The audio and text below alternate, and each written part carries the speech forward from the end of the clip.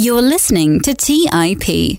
On today's show, I'm happy to sit down with Liz Faircloth to get her insights on how new investors can get their first deal done, and then how to scale a portfolio from there.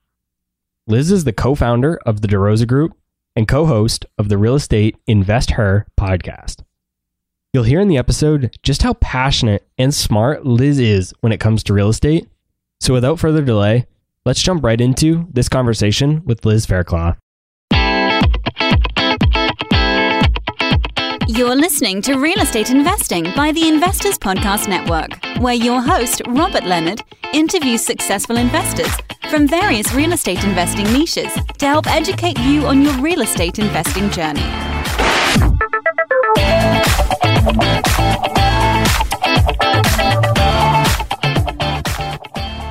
Hey everyone, welcome to the show. I'm your host, Robert Leonard, and with me today I have Liz Faircloth. Welcome to the show, Liz. Thank you so much for having me, Robert. So excited to be here. There are a lot of different topics we'll talk about today, but for those who aren't familiar with you, let's just start with your background. Tell us a bit about yourself and how you got into real estate. I've been at this for about 15 years, which seems like a long time sometimes when I think about it. We started my husband and I started when we were in our 20s. And we started, like many people, we read Rich Dad, Poor Dad. My brother-in-law gave it to me, said, you got to read this book. And I'm like, what, And I read it and I was like, wow, this is really powerful. Both of us had parents who were very hardworking parents, jobs. Neither of us had experience in real estate, but we're like, it's really opened our eyes about how people do things differently and passive income and just all the different things that Rich Dad, Poor Dad spoke about. So that's what got us intrigued with real estate. We said, let's take some courses. Let's figure this out. Let's see if we can get into this. And we started taking courses at our local REIA, like many people, well before like Bigger Pockets and things like that, where you start to get familiar with these things. But we took those day courses and we're like, we can do this, So we didn't really have much money. So my father loaned us $30,000 and we bought a duplex as our first purchase because we were in an area that had a lot of multifamily. That's just kind of the nature of right outside of Philadelphia. It was a little town. And so anyway, we bought our first property. And like many people, you don't know what you're doing, right? You're dealing with tenants, you're dealing with renovations. Thank God it was a more cosmetic renovation.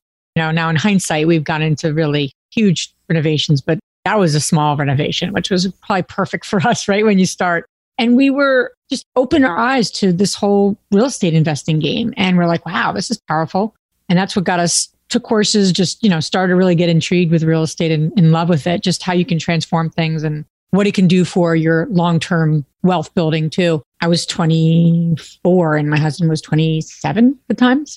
And we were dating. So that's even funnier that my father loaned us money and it was my boyfriend and I don't think we were engaged, but yeah. You must have liked Matt. I said, my dad's like this Sicilian, Salvatore Randazzi. Like he's a no joke kind of guy. And I'm like, he really liked my then boyfriend. So I was very grateful for that because that could have gone very differently, if you will, Yeah, speaking of Matt, I know you and him own over 700 units through your guys' company, but let's work our way up to that from the very beginning and talk about scaling a portfolio from a single family house to apartment complexes and then even going out of state. Let's dive into that first deal a little more. How were you able to get that first deal?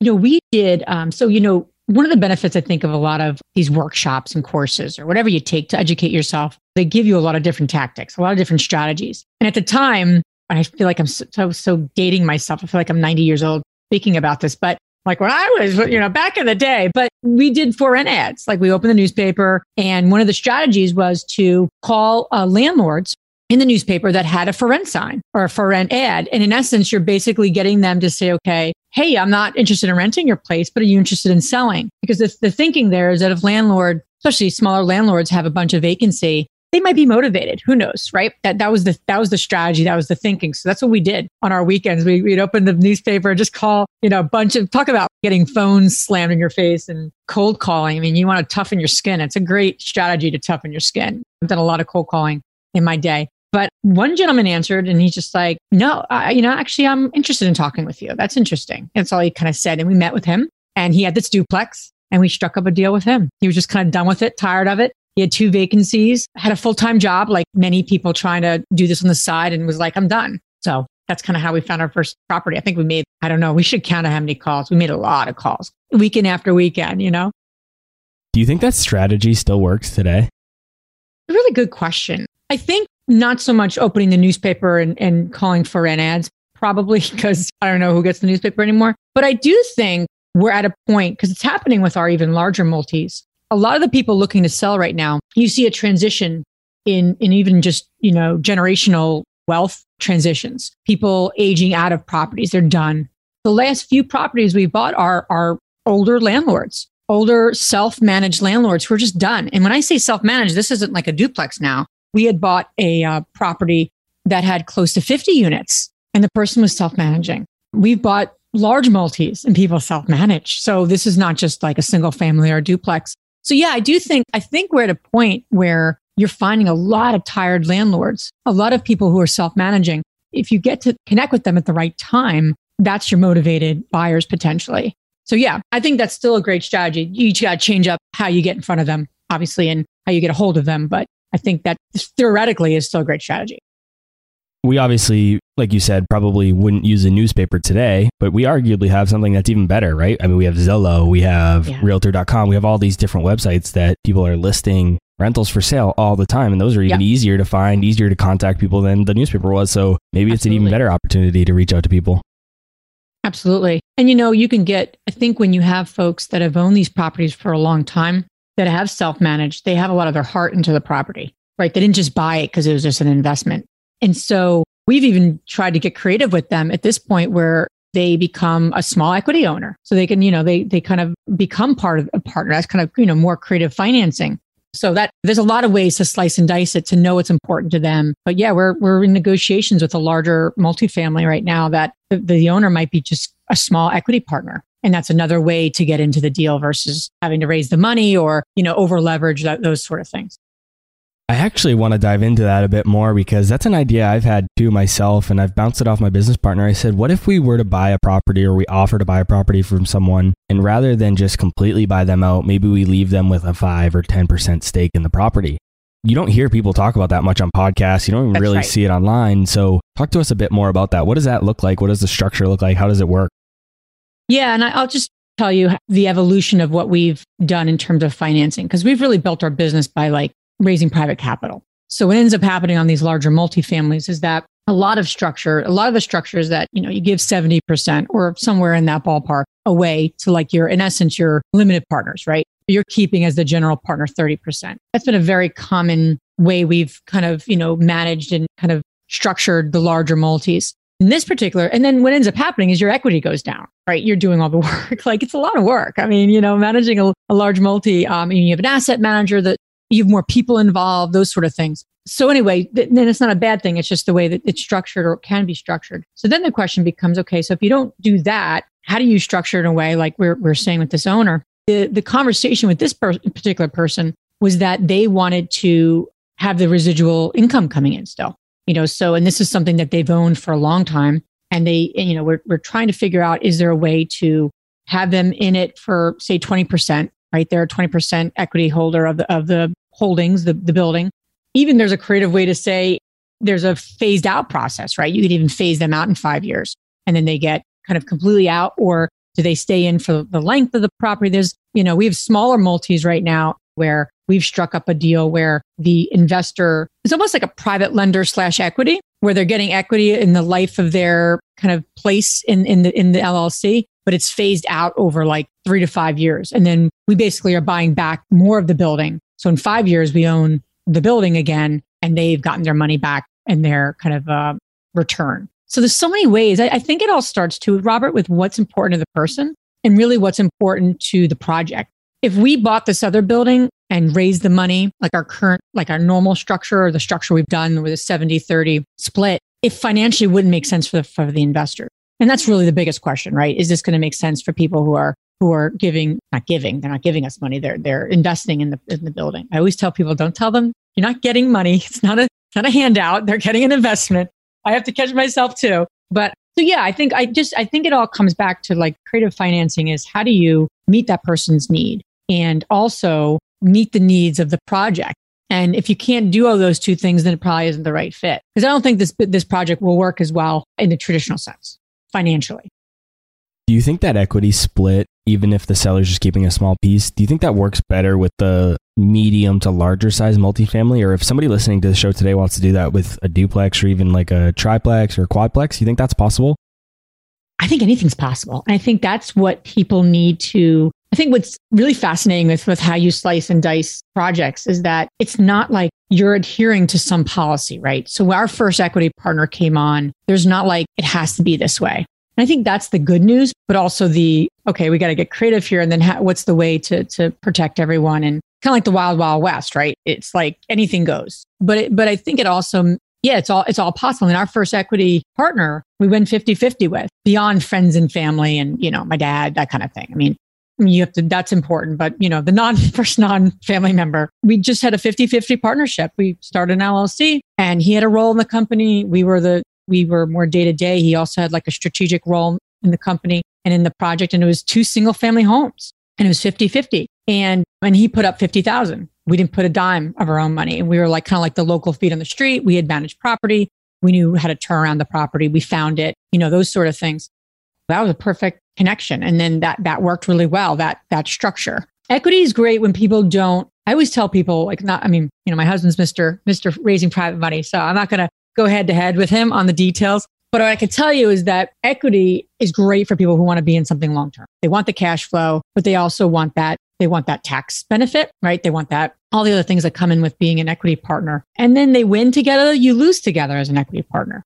Things may take longer than you would want. Lenders are great if they need the fixed amount because they're really lending the money and they want their interest rate, whether the project goes well or not. I mean, I've had flips, which really is horrible, right? We go to the closing table and you have to write a check to your lender. That's completely, not, excuse my French, but sucks, right? That's like you did all this work but that happens, right? That happens and no one can hit a home run every time. But my point in saying that is as someone who's trying to creatively finance your deals, you really need to know what's important to that other person. Do they need that fixed income? Do they want to win with you or lose with you, so to speak? Are they in this for the long term? Or are they just in it for 6 months, 9 months, and they want the return and they want to move on because their kid's going to be in college in 2 years or whatever? People's lives change. And I think we're so into our own world that I think really being really good at connecting with people that want to invest with you, you have to be in their world and you got to know, okay, this is what the deal needs. This is what this person needs. And this is what I need. And those 3 things they all matter because if one doesn't work, you're going to go into a deal, everyone's happy, and then you get nothing. And that's happened to us before. Not nothing, but you're just like, I'm doing a lot and I'm getting what? What are we getting? Like that doesn't make sense. And then, or the lender gets more of the lion's share. So the point in saying all this is I just think you have to be almost like that, truly customer oriented. You got to know what's important to that seller. And you got to talk to them and you got to really seek to understand them in their place.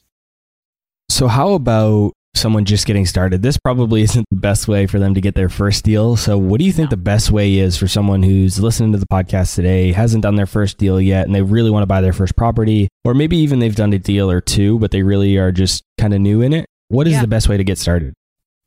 I think the best way to get started is to start building your track record, right? So what we did is we didn't like run out and raise money and buy like a big apartment building ourselves, our first deal. I think people can do that. I'm not saying you can't. I don't want to deter anyone, but I think starting small, getting your feet wet, maybe minimizing your upside, but really minimizing your downside too is always more of a conservative approach. And I would highly recommend that because you can get burned pretty badly in this business. So getting started, knowing what type of, like where you want to be in a few years. What's important to you? Because some people are like, I really want to build my cash flow up. I love my job. I want to build my cash flow up. I want to build that passive income. And then they go flip properties. Well, those 2 things don't make any sense, right? Because flipping is not necessarily going to give you this monthly stream of income, unless you build a business around it, but it's really going to give you a chunk of cash. Hopefully, if you do it well, you're going to make money at the end of that time frame. So you got to know what's important to you, where you want to be. And if building long-term wealth is important to you,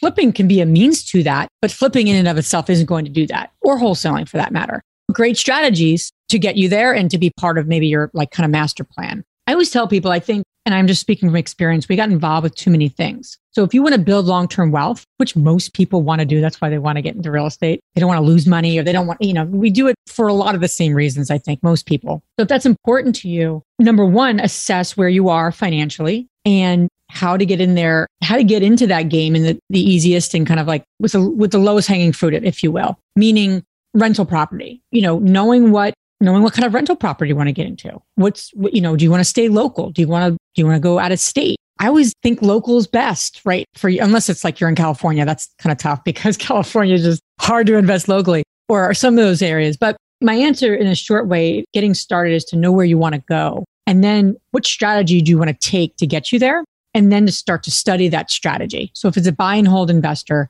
and you want to buy that rental property and you want to stay local, you just start learning your market, start learning the numbers. You got to know your numbers to the T. So if you want to buy a property or rental in your 30-minute radius, you need to know what a good deal it looks like, because then you'll start getting opportunities and people are going to go, well, is this a good deal? I can't tell you that. You have to know that. You need to within minutes know if something is a good deal or not, especially in this market, because things are not going to stay around if it is a good opportunity. So I think focus on farming your area, farming your market, really knowing your numbers. What's the rental income? What's your competition look like? Starting with a duplex. I'm a big fan of multifamily. So I know people have built wonderful portfolios with single family. We've had some single family. We actually just sold our last one. So we actually don't own any single family rentals anymore, but they're great when they're full. They're not, it's not very effective when they're vacant, right? Because you have one tenant. I've heard people do amazingly well with them. So find a niche that works for you. Study your market and know your numbers and just start looking at everything you possibly can. And how do you get in a way that works financially for you? I really like what you said about minimizing your risk, especially at the beginning, because you hear, especially on social media, whether it be Instagram or just all over the internet, you hear people talking about go big, do your first deal big. I wish I started with a bigger deal as my first deal. And I get it. I understand that thought process and I understand having big goals. I probably have some of the biggest goals of anyone I know. Mm-hmm. But when it really comes down to it, I think minimizing your risk and really just getting started is so important. And for me, my first rental, I did exactly that. I bought a single family property. I told myself I'd never buy single family, but I decided to because I wanted to minimize my downside risk. The mortgage payment was $300 a month all in. So I knew I could cover that myself if I had to. And so I figured my downside was minimal, and that allowed me to grow my track record. And if that went against me, it really wasn't as bad as it could be if I bought, say, $1 million multifamily with 50 units. So I think that's really, really good advice. Now, how about turnkey properties? Are they a good way for a new investor to get started? We've actually never bought turnkeys. We've actually sold a few because we were in that kind of process of renovating properties. And we're like, should we hold them? And then people will say, well, can I buy that from you kind of thing? Yeah. I mean, I think again, it's like, how active or how passive do you want to be as an investor? Again, really, really helpful question to ask as you get going in this business. Some people really want to be passive. They just want to be hands off. They don't want to deal with the tenants, don't want to deal with the vacancy. They don't want to deal with the guy or the gal who just is not really showing up to do the construction. There's a lot of active parts of real estate. We hear like passive income, but it's a very active business. If you're doing like the traditional buying something, renovating, like the BRRRR strategy, it's an active business. Somebody's managing all that. So I think that's the most important thing to figure out for yourself as an investor, for the folks listening. How active or how passive do you want to be? Some people want this to replace their job. So they want to get in and figure it out themselves. So they want to start to scale that themselves. Other people are like, I love my job. I want to do this part-time. I want this to be my retirement vehicle, not my full-time job. So again, turnkey is a great strategy for folks, in my opinion, that are looking to be more passive, who are looking to not make this their like full-time gig and replace their whole income and do this like showing up at the job site and meeting the folks and figuring out the contractors. Like if that's you, awesome, but that's not passive, that's active. And you need to know what your time's worth and what how far your money can go, because a turnkey, yes, it's more retail. So in essence, it's definitely not the BRRRR strategy. You're not buying low. You're not buying under value. You're buying at value, or actually a little higher, more retail. We all know what that means. You want to go to the store and get something on sale. That's not on sale. You're not going to get something on sale with turnkey. But is that maybe the right strategy for you and what your goals are? Sure. Depending on what you're looking for and depending on where you financially want to get to in 1, 3, 5 years. Big things to look out for. There's some amazing turnkey companies. There's some that probably aren't that great, to say the least, or to say it nicely. You really want to look out for folks that do this full time. This is their gig. We were looking to start like an arm of our business that did this, took it very seriously, and we're building processes out. And then we're like, this may not be the right avenue for us and who we want to be and what we want to do in this space. And, that's fine. We did a good job with the handful that we ended up working with. But if I was going to buy a turnkey, that would be important to me, now that I know what I know. Somebody doing this, if they've been in the business a long time, talking to their customers, because they're doing it all and then they're managing it for you. That's the ideal turnkey company.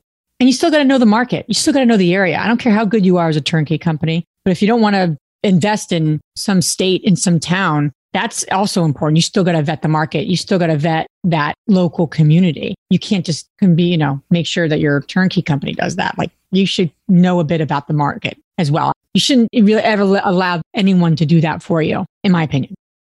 Yeah, I completely agree. I'm actually writing a book right now on how to invest long distance. And in the part of the book I'm writing right now, I'm answering some questions that I often get about why I don't just invest in cities that are common for out-of-state investing, like Indianapolis, Memphis, Birmingham, cities like that. And my reason is exactly what you just said is, for me, it doesn't reduce any of the time or the analysis that goes into the properties, and it just increases my competition. So why would I go there, right? Why wouldn't I go somewhere else where I'm going to put in the same level of effort to analyze the market, analyze the deals, find deals, and have way less competition? So yeah, I completely agree with that. Now, if someone starts to feel adventurous or they just can't avoid the temptation that auction prices often present, why might they need to think twice about buying properties at an auction? What stopped you? Auctions are interesting because you're trying to figure out, where can I go to get a deal? Where can I go to get like a good opportunity that not many people are able to get to, or what have you? We've actually never bought a property at a physical auction or a physical, they say the court steps. People envision all being on the steps. You're actually not on the steps. You're inside a building, but I don't know why people have said that like that, like you envision all kind of hanging out on the steps. But we've actually bought a couple of properties from I forget, it was Hubzu or one of the auction sites, websites, not so much a physical one. And the biggest challenge to work through is what you don't know about the property, really. And you normally can't get into the property unless you break in. And I don't really encourage people to illegally break into properties. There are people who do that, but I'm not really that big of a fan of breaking the law. It's not a good thing. So you have these assets that you know enough with the website, or at least the physical going to an auction will tell you, but it's intense, right? You're trying to make a decision quickly. You don't have tons of time, right? And if we're all under the gun to make decisions, we see other people bidding, it's like a whole emotional, kind of the opposite of what you should do in business. And so we did pull the trigger for a property online because we knew the market really well. Number one, if the address comes up and you don't know that area really well, meaning like you can visualize that street and in a second, it's a good deal. That's number one. You got to know the area, in my opinion, if you're going to move quickly on in that type of bidding or what have you. But the second issue is in the property. What liens are against that property? What title issues are with that property? You could be getting into something that costs a lot more money to get out. So you need to be so conservative with your numbers, like worst case scenario, like the worst case scenario. And that's kind of how we went into it, is that we knew the property, I think, was worth about 200 grand fixed up. And we were like, okay, we're not going to exceed 50 grand. So there can be nothing. It's a 1,400 square foot house. So it's like, what kind of liens? What's the worst case scenario? That would be really bad if we went into that property with that type of cushion, in our opinion, in an area that we knew, and we knew what kind of rehab it needed. So we took that risk. But that wasn't our first property either. That's the other thing. I don't know if an auction property should be someone's first property. Unless you have an experienced investor going to that auction and you could be a part owner of that, or a fly on the wall, or help that person in some way. That might be a good strategy. Would you want to put because then you got to put it all up too. A lot of those processes that you have to put within 30 days, you have to pay it in full, cash, not literally. In the first year, you're thinking you have to bring all this money to the thing. And that's weird because you're walking around with a lot of cash, but that's not necessarily it. You bring cashier's checks. I know I'm like a moron, but that's what I thought at first when we were getting going. So yeah, bottom line, I think is really, really important to do your homework on the area. And then also, as much as you can, that's why building relationships with title companies helps. Really, having a great title company you work with that help you and you throw a lot of business to, and they can help you and say, okay, I'm looking at this property, and can do those kinds of things too. We've done that, where we get a quick title search on a property, obviously, before we make an offer. But yeah, I don't know if I'd make that my first property or my first deal, because there are a lot of caution. There's a lot of risk that goes into it, but you also can get some really good deals. Yeah, I haven't done an auction deal yet myself, but when you look at some of the prices, it starts to be tempting. And that's why I wanted to ask that question, because I'm sure people see those numbers and they're like, they start to get really tempted. And so I wanted to chat about that really quick.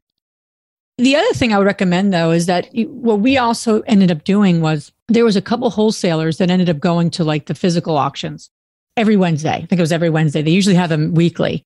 The people know them. They show up. It's like their gig, right? This is what they do. These are the kind of people that you want to connect with because it's a whole process you got to study. You can study that process if you have the time on your hands. If you don't have the time and you have the money or you have little time, you want to start to build relationships with those wholesalers because they're looking for people like you to sell those to. Again, wholesalers are not all created equal. There's some that are wonderful. We've worked with a bunch, and there's other ones that like psychotic what they'll charge you. I mean, it's like highway robbery. So you want to find those people that are going to be fair, but also that are the ones studying and going to these, and they should rightfully get paid for that. I mean, everyone deserves to get paid for the time and energy. That was the other thing that we did. We kind of just stopped going. We're like, this doesn't make any sense that we're going to these. Let's team up with some of the wholesalers that are. And so we pay a little more, pay $5,000 more. That made more sense to us than having to do it all yourself because it's a whole process in and of itself, whole culture. Same people go every week to most of these.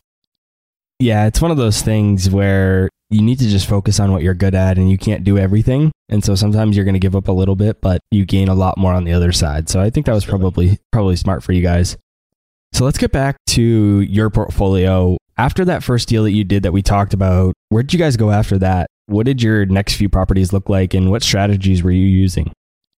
At the time, we were like, we got to get focused on an area. And we thought that was going to be the Philadelphia area. And at the time, that was right when we got married too. We moved to New Jersey. So we're like, let's get focused on where we live. And we lived about 15 minutes from like Mercer County, central New Jersey. So we really want to make that our focus. So we ended up doing a 1031 exchange from that duplex into our next kind of set of properties, which were basically quadplex, fourplexes in Mercer County. So we actually bought 2 from one person. And then over the next like 8 years, we ended up getting about 20 units on that same block. We've sold those since in the last 5 years, we sold them, but it was more of a strategic move for us. But it was a great learning around how powerful it is to buy in the similar area.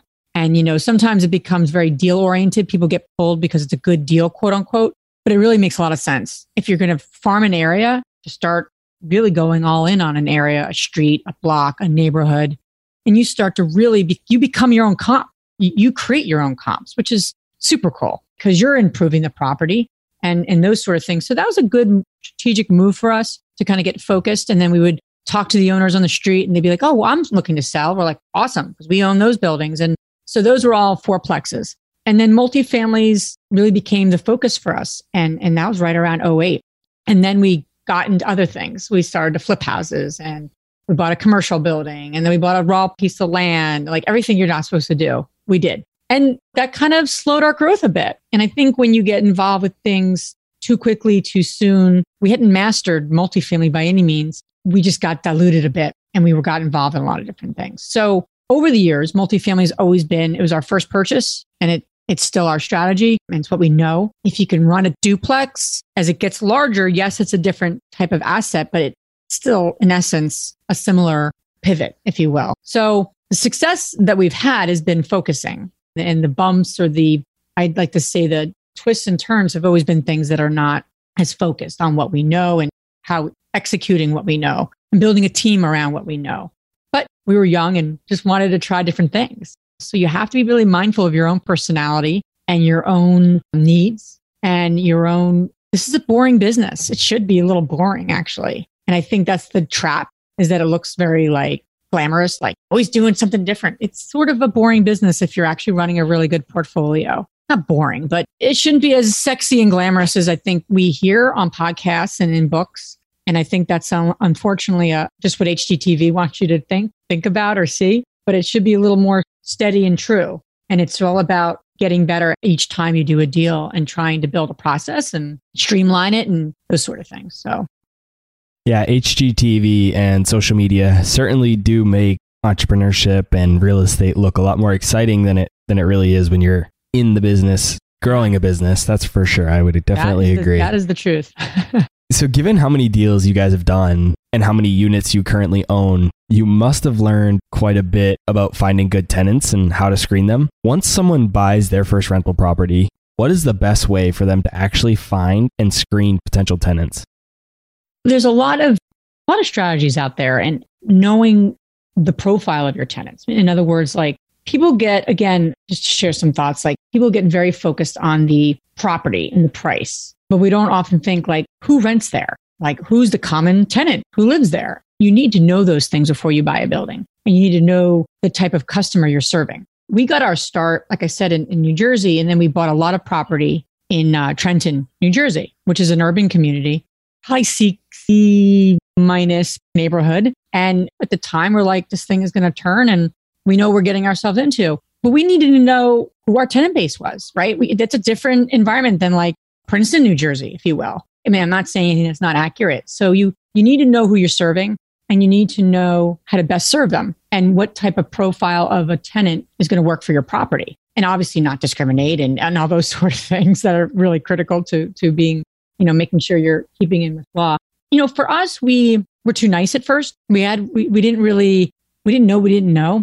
And we were probably just like, oh, you seem really nice. Really, it was really bad. And we would give people kind of like, we had standards, but we kind of didn't really listen to them. We had it all written down and all that good stuff, like you're supposed to. But we'd meet someone and go, and you really hear people's stories. And my background's social work. So I think we kind of got kicked in the teeth a couple of times at the beginning because you really are empathetic to people's stories and their needs. And then you learn, okay, these are the policies and the procedures, and these are our rental criteria. And we don't budge off of that. And over the years, once we stick close to what our rental standards were, and that became really helpful and important. As you buy assets in different class neighborhoods, you're going to see a different type of tenant just because they're attracted to that building in a different way. So the different classes of assets do tend to have different types of tenants. So you need to know what you're getting yourself into. I think that's the number one thing that people don't think about, is that we could say class A, class B, class C, but that does translate to what type of tenant is going to typically rent from here. When you take over a property, large or small, you're going to have a transition time, right? There's a new sheriff in town. And most of the time, folks are selling for some reason, right? It's not like they're selling because all their tenants are perfect and everything's running wonderfully. There's always an issue. Every asset we've ever bought, there's always something that the owner did not tell us before closing. So the biggest thing is that you need to have a transition plan, whether it's a duplex or whether it's a 10 unit, or whether it's a 100 unit. And the transition plan becomes even more important the more units you have. When I say transition is you need to teach these tenants how to treat the property and also what the standards are, and then be able to communicate those to the tenants. And then you'll see who falls off, who's not able to keep up with your standards and those sort of things. So then when you're screening new tenants, you're basically keeping to your rules and your policies. And I would keep to them as close as you can, because the more exceptions we've made over the years, the more it's came back to bite us. I also say too, if someone says, oh, well, I can do some of your maintenance, so give me a reduced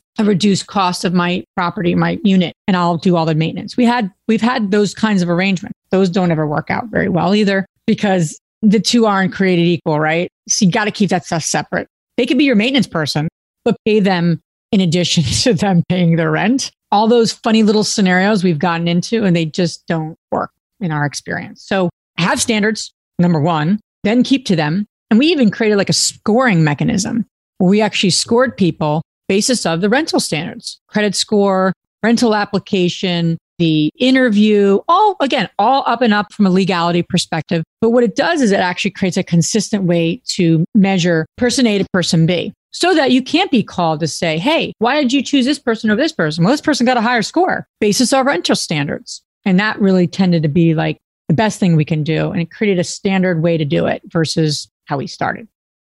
Yeah, I actually do the exact same thing. I create a scoring rubric, if you will, for all the tenants for each property. And then I use that to choose my tenants. So what are some of the big red flags that people should look out for? What are the big ticket items? I think people really do teach you a lot during the screening process and the kind of like coming to see the property. You're kind of looking at what's not consistent with what people are saying and what they're giving you. I think that's a huge red flag. So in other words, someone tells you that they have XYZ job, and then you run the credit or you get their application and it's something is completely different than what they told you. Like inconsistencies, I think is a big red flag to me. If someone says they're getting paid X dollars, and again, on their pay stub, it's Y. Did you forget that? Did you not know how much you were getting paid? Like, people know how much they're getting paid. That doesn't like, oh, I didn't know I was getting paid all that. Like, so like just what people say and what they give you and what they actually write down, I think seems like so common. Like any normal person would, well, no, tons of people do. They make such inconsistencies on what they say and what they do. I mean, little things too. If I meet folks and at the property and showing them the unit, by the way, we used to do that where we'd create showings and then no one would show up. And then you've driven out to the property and then that just kills your time. So now, and I know there's so many more strategic ways to do it now, but that's when we were starting, which we did. We do, open houses from 2 to 3. I'm going to be at this property showing this unit. And then we'd have about like 15 people say they're interested. Great. Come between 2 and 3. We don't set up private showings anymore. That worked really well when it was my time that I was giving. And I would recommend that to some of the other leasing agents that have worked with us, like create like more of like an open house approach, because then it creates competition and it also creates a little more like this. Oh, a lot of people are interested in this. I got to kind of get to it. I think the biggest red flag to me is inconsistency, and their credit score is really high, but they don't make any money. Or, hey, that's interesting. Why is that? But credit is important. Jobs, being in a job a long time, hugely important, in my opinion. Red flag if you see people going to different jobs, hopping around. That's always something like, what's going on there? So I'm sure there's more, but there's the few that popped in my head. What have been some of the biggest mistakes that you've made, and how can people avoid those with screening tenants? Just to please say screening, because like you say in general, I could probably go on all night here. All mistakes we've made. I think the biggest mistake is allowing your gut to make a decision, in my opinion. Even if you're good at reading people. I'm really good at reading people. I'm really good with people. Those are the folks that actually should doing a scoring mechanism or do something that's objective. So if you're naturally a subjective person, you have to create objective measures for yourself because you're naturally going to be subjective. I think that's the biggest mistakes that people can make is they don't listen. They don't listen to the numbers. They don't listen to what's on paper. And they go with a sense of urgency. They don't want to have another month vacant. You always hear the adage, hire slowly, fire quickly. It's the same thing with tenants or any of those things. I'm a big fan of making sure you get the right fit. And then it takes a lot longer to get somebody out of your property. And also figure out your strategy and where to rent basis of the type of people that you want to rent to. Like that's going to work for your strategy. I think that's an understatement. People do not think about that. They think about the cost of a property. They think about the rental income. Oh, that's only going to be this, the 1% rule. Awesome. And then they don't even realize the type of tenants that property attracts. Are you willing and able to manage that tenant base? Not a big question people think about, but it's huge. Before you even get in, other people say, I've never had an eviction. 20 years, I've never had an eviction. And then they tell you where their properties are. And I'm like, oh, well, that makes sense. That makes complete sense. I think a lot of it is the asset, but more importantly is the tenant base you're going to connect with and work with. And these are all things to think about and really have a strategy before you get into that asset. Don't just look at the rental income and your cash flow and all that good stuff that we all get excited about. Yeah, I was going to say that stuff's easy to get excited about and often makes you skip over the details. So a lot of people read books and even listen to podcasts these days when they want to learn about a topic, like listening to this podcast that we're on right now. But what about other ways someone can learn, like say a real estate investing conference? Why should the listeners try to attend a real estate conference this year? There's so many, right? I feel like every week I'm getting, which is awesome, getting invited to speak or getting invited to the conference. I'm like, wow, there's a lot of real estate investing conferences. Yeah, I think conferences are phenomenal for a lot of different reasons, especially the ones that are a little more like educationally based, not just trying to sell you things every minute of the day, which I've been to as well. But I do love conferences. Number one, I know it's cliche, but like your network is your net worth. And I think there's so much truth to that. And it's so cliche and corny to say, but it's true. So how do you build that network? Go to conferences. And I think conferences are phenomenal because there's people in that room that don't really need to be there because they're doing just fine financially. There's other people who are just starting out, and it's really neat to see people helping each other, supporting each other. There's always something you can give. There's always something you can learn. Everyone. I mean, if you're ever around people and they're like, I know everything, I never want to be around those kinds of people because there are people like that. I'm learning things every day. And so is my husband. So I think the other way to learn is to start surrounding yourself with people that want to support each other. And that's what we're up to. my partner Andressa and I are up to with what we're up to with the real estate investor community is really creating a community, whatever that community is, but being in a community of people who really want to share and really want to learn together. I think that's really critical. And also to give you kind of the accountability too. Like you said, you were going to buy a property. That was 6 months ago.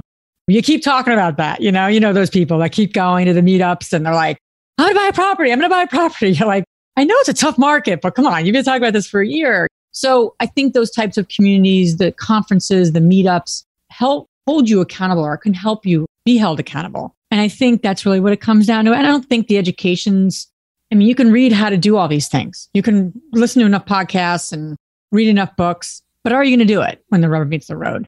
And then you're going to have people to bounce things off of. So I think that's why conferences and, we have meetups, investor meetups, all women-based groups around the country. We have 23 of them right now. And women really appreciate it because it's just giving them the support that they need. And it's not just our meetups, but any real estate investing meetup kind of approach as well is really helpful.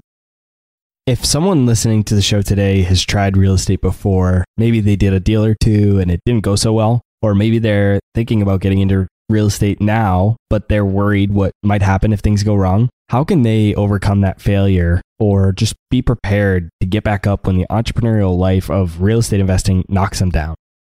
And it will, so, I'll tell you this. I was talking to a friend of mine in our investor circle, and she was really upset. She was telling me about a project she went through and how she had lost close to 50 grand. And I said, I'm really, really sorry to hear that. It must be really tough, but I'm really glad it happened. She's like, why? And I said it very kindly, but I said it in a way that was like, I'm glad it happened. And she goes, why? Why would you say that? I said, I'm really glad you got that out of the way because now you're going to learn really, really what you need to learn to move through that. And now you're going to take all that learning and put it into the next deal and do so much better on that next project. She's like, you're absolutely right. So I always say fail fast, fail quickly. I don't want anyone to fail, but if you're going to, I don't know how you can get away from always, some people, I don't know how, sometimes you listen to these podcasts, they're like, I do amazing and I've never failed and I've never lost money. And that's awesome. Good for them. They're really the smart chosen few. I can't say the same thing. We have lost money. We've gotten our teeth kicked in. Some really tough things. Money stolen from us. Some serious stuff that would make most people like, why are we doing this? We just keep learning from it. And you keep learning from it. And you have to look yourself in the mirror. You have to take responsibility. Are you the victim or are you going to be the victor, so to speak? Bad partnerships have you in the middle of it. So it's like, oh, that person did this and that contract stole from me and do. So if you can look yourself in the mirror and take responsibility and accountability, learn from it, grow from it, and minimize it every time, then you're on a good path. If you keep making the same mistake, maybe you should try a different business. But losing money in this business, I think, is inevitable. I do, unfortunately. I hope it's small for people. But if it isn't, learn from it. Because if you keep learning and learning what you need to do next and making it better, don't give up.